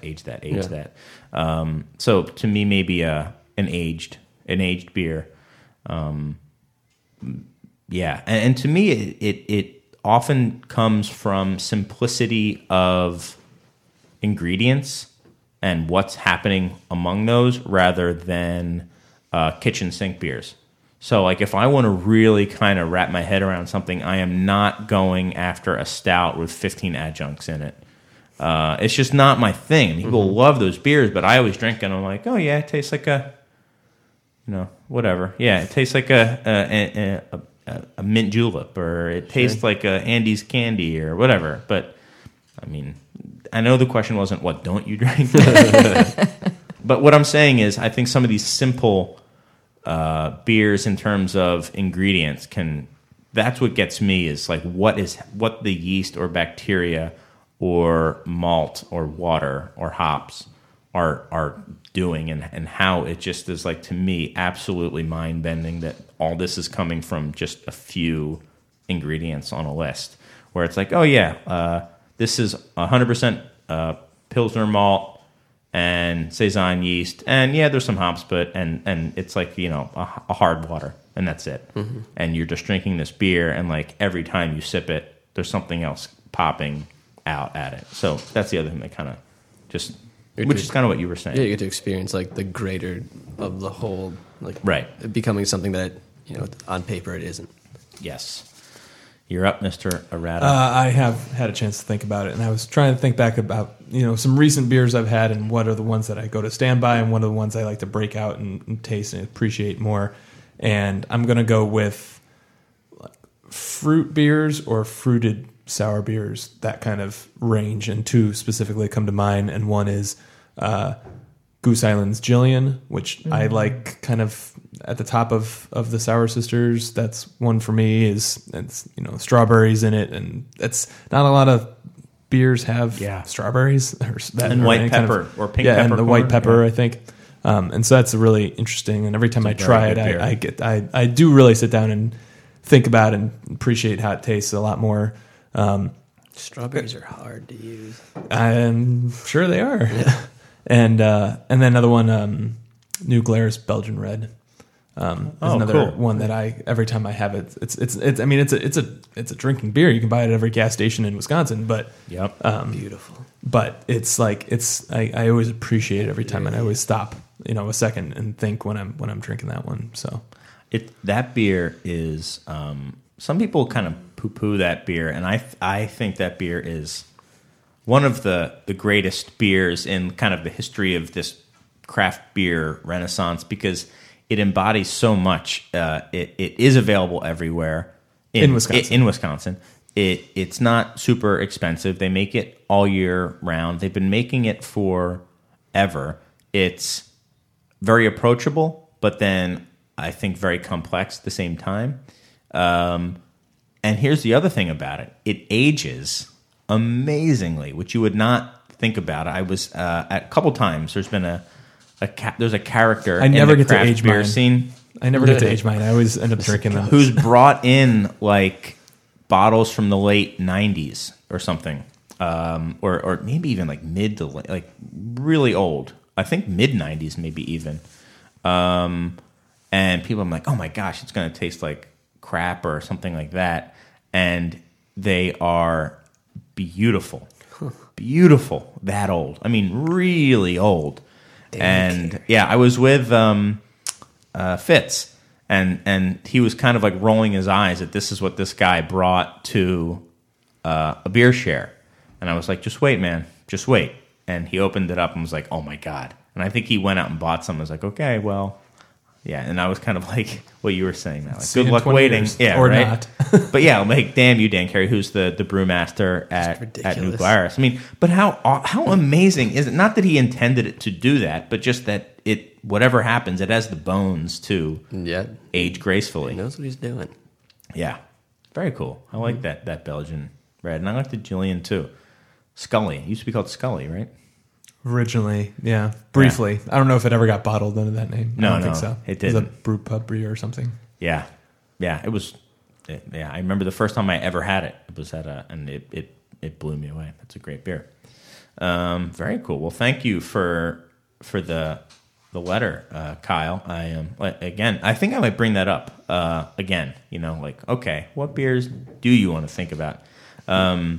So again, insiders at craftbeertemple.com. Thank you guys so much for everyone who has written in. And I know sometimes we don't get to them all right away, but some of them are pretty specific, and I want to wait for the right mix of people in. And also, it doesn't have to be a question. It can just be something that you wanted to comment on that we already talked about. But I really do want to... No more AB stuff, though.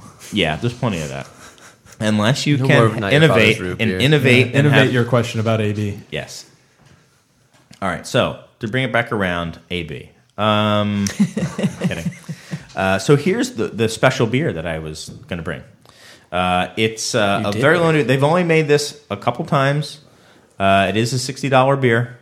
They make Budweiser all the time, Chris. Yeah, right. No, it's Bud. Come to your store. No. It's he only carries old style. Bizarre. So this was the hipster, the New Year's Eve beer. I was trying to think, and I'm not going to lie. I was like, do I really want to spend this kind of coin? But I did, because it is for special occasions, and it is alembic. It is then, normally they age the bottles for a year. They condition it for a year, a goose or alembic, before they release it.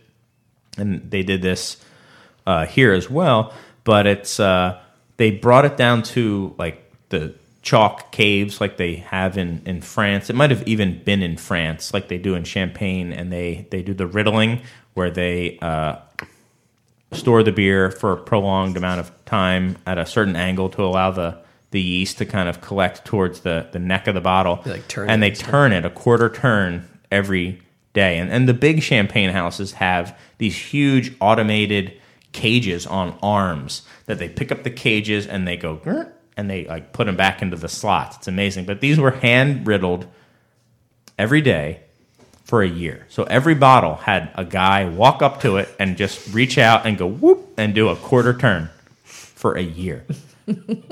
And when people say $60, it's ridiculous. And I say, well, listen, but you're paying for the riddling. That was an intern for right. sure. Now, but here's the thing. Like you are, talk about like story. You are paying for story there.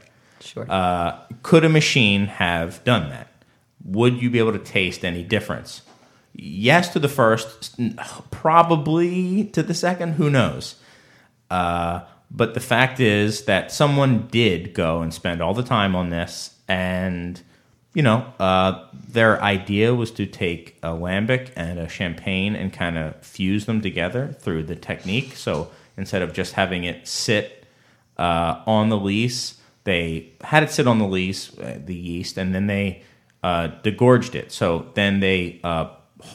when all the yeast collects in the neck of the champagne, or in this case the lambic bottle, they freeze the neck of the bottle. They hold it upside down, and it kind of solidifies the yeast, and they pull it out like a little plug, and then they cap it. They actually put a cap on the champagne, like a beer cap, like the oversized ones, like the brewery uses, and then later they'll give it a dose of yeast again, a little bit of priming sugar, and then they cork it, and that's how your champagne is sparkling. So that's essentially what they do here. So it's going to be very dry, and it should be very clear, and it should be kind of funky. And I remember it being kind of like toasty as well. I've had it once before. And for the listeners at home who can't see the bottle, what is this beer? Oh, it's Bizart. Bizart. BZ Art. And where's Bizart? It's Biersel. It's Oud Biersel, which is a lambic blender, and it's imported by Vanberg and De Wolf, and I think they've maybe just brought it in once or twice or something like that. So anyway, but here's something where it could never live up to the Happy New Year. Yeah. So anyway, I'll let you guys self pour, but I suggest pouring it like a champagne. You guys all want some? You give that one Yes, to Logan. please. A little Okay. We're still we're still working on various bit. Good name. things over here. It's going to take a while for that one to settle, my friend. So anyway, so that's it. I mean, this isn't really a beer review show, but, you know, look at the mousse on that. I think that's a pretty good Moose? foam. Well over Very my head. fine. Yeah. So if anybody wants a bottle of this, there's still at least one more at the Beer Temple for $60. You know what? I should say that before. Yeah. So anyway, cheers, guys. Cheers. Happy New Year. Happy New Year. 2015. Clink, clink, clink. It's funky. Very good. Very good beer. But it's got that kind of bready, toasty quality to it. Got a little strawberry, too. It's good. Good beer. Is it worth $60? Yes, I don't know. absolutely. What if is you go it? buy it at Beer Temple, it's definitely worth What is a beer worth? But anyway. Depends on the box. Yeah. So where are we? So it's the end. Damn box. Do you want to taste? We can do some plugs as well, but we were going to talk about what can we expect in 2016. I don't think we have enough time for that. So let's talk about what do we hope to see in 2016? What would we like to see in 2016? And I can go first. Mm-hmm. So one of the things that I thought was really cool and unexpected this year was at the Great American Beer Fest. I think it was also one of the stories that I had, was despite all these mergers, acquisitions, the dominance of just absolutely tiny breweries I don't know about dominance, but just prevalence of tiny breweries meddling at Great American Beer Fest this year. And it's very easy to get caught up in the sky is falling. And especially if you listen to this show, you're going to think the sky is falling, you know? Chicken Little insiders, right? Yeah. But there's a lot of little guys out there making great beer, and that the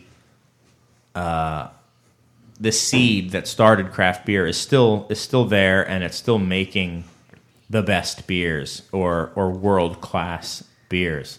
So what my hope for in 2016 is that we're going to see even more of that we're going to see new guys coming on to the scene and just blowing our minds with things that we thought were already defined.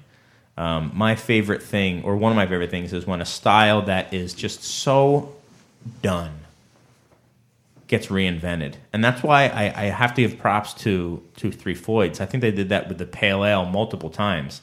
Pale Ale was Sierra Nevada, and then everyone else tried to do theirs, and then Alpha King came out, and we're like, people, at least here, were like, oh my God. And then everyone was doing that, and then Zombie Dust came out, and people were like, I remember sitting and talking with John Laffler of Off Color Brewing when it first came out, Zombie Dust, and just turning to, we were just in amazement. But like, these guys have reinvented the Pale Ale. This is like, we knew it was groundbreaking at the time, and it was really cool. It was such an awesome moment. So I hope to see that too. I want someone little to take a style that I thought couldn't go anywhere and just completely break the mold. Yeah, mine's somewhat similar, but I want to see like the explosion or the continued growth of going from hop-driven beers necessarily to like hop-supported beers in a way where like America grows the most flavorful hops, the most interestingly flavorful hops of anywhere in the world in any quantity. So I think brewers finding ways to make other styles of beer that work with that American hop profile, that support the profile of the beer and the hop. That's what I want to see. I think I think we are going to see a lot of that, and I'm excited to see that. If America has a terroir at all, it is fruity, flavorful hops, and that's not going to change. The American palate, I think, has been calibrated to it. But I think bring down the bitterness, bring up the other things that beer can be great with, and then integrate that with hop flavor that have never been integrated to those beers before. That's what I want to see. Yeah, I think. And I think we will. Yeah, man. I think we're going to see more and more of it. I don't know if 2016 is the breakout year. Sure. I hope it is. Yeah, I hope it is. But I mean, a couple of I think my beer of the year last year was, or maybe this year before, was Apex Predator, and let's say it was Jungle Boogie this year. I mean, those are both beers that are doing it. I love when the hops and the whatever other element of the beer are intermeshed so thoroughly that you don't know where one begins and the other, ends, and it's just it totally makes sense that up to this point we had this like spoil of riches of these crazy hops that no one else has ever dealt with before. And what would you do? You would be a fool not to just be like, let's just put all those in there. Right. But I think it's like what I want to see is people doing interesting things with that now, not just all hops. Cool. Anyone else? She's pointing at me. That's called the call. I don't know what I want to see. I kind of want to see some more national recognition for Chicago breweries that aren't Goose Island or Lagunitas. Like some kind of like, I don't know, like Revolution or Half Acre. I'm not sure who else is up there distribution production wise that like could generate like a major national kind of event or something like that would be fun to see or experience or go through, because we know so much about, people that work around us and stuff like that. That would just be interesting to experience that kind of thing. As far as specifically for beers, I don't know. How about like a strawberry double IPA? We did that. We brought in a yeah. How'd it turn out? It's delicious. Oh yeah. give me some. I have a strawberry lactose double IPA that just came in the store today from Omnipollo. Mm-hmm. It's called Smoothie IPA. See, I just want a hint of strawberries. Yeah. Strawberries so and subtle. My last wish is for all the children of the world. Peace on earth. No. Now that they all get into craft beer. Yeah. Yeah, right? Later, like 21 plus. Yeah, I guess Anything mine kind for of you? goes along with what everybody's saying, that everybody here in Chicago just continues to do what they do, and that they all succeed throughout the year, and that we just keep making good beer. Yeah. Keep making good beer. Keep serving good beer. Yeah. I also am going to test out a new tagline at the end. I've been thinking about it the other day. Oh, here we go. Yeah. But yeah, here we go. But what I want to say is thanks everyone for supporting us this year. The show was just kind of an idea I had, and I didn't really think anyone was going to listen, and I honestly didn't really care. I just wanted to kind of go out there and really capture. No, I wanted to capture these conversations that we've all had many, many times, and I know we all kind of love this, and I think we are doing it, pretty admirably. And so I wanted to thank you guys for coming along with us, and I know a lot of you enjoy it. Now for the plug. If you do enjoy it, go tell someone else that you think would enjoy it, and have them become a regular as well. This is our own little dive bar, and this is us just kind of shooting the shit, and let's bring in some more regulars to this thing. So a great way to do that is by telling someone, or you can leave a review. There's been a lot of reviews, but hey guys, if you're a regular and you listen to iTunes, leave a review. Do it. Come on, help me out here. It helps, and just I like to read what you guys have to say. It just makes my day whenever I read it. So thank you, and thank you to Lumpen Radio. Guys, they do this for all sorts of people. And Logan's getting very angry because I'm over, but they do it for all sorts of people, not just beer people. So, for the last time in 2015, we are signing out for the Insiders Roundtable. So, guys, in 2016, I am saying for you guys, how should I don't know how to set it up. I'm just going to say... Just say it. I think it's set up.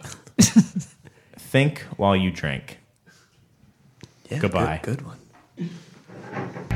Remember this is what we wanted. Remember this is what we said. To never be heard or seen from again. Remember this is what we wanted. Remember this is what we said. To never be heard or seen from again. Remember this is what we wanted. Remember this is what we said.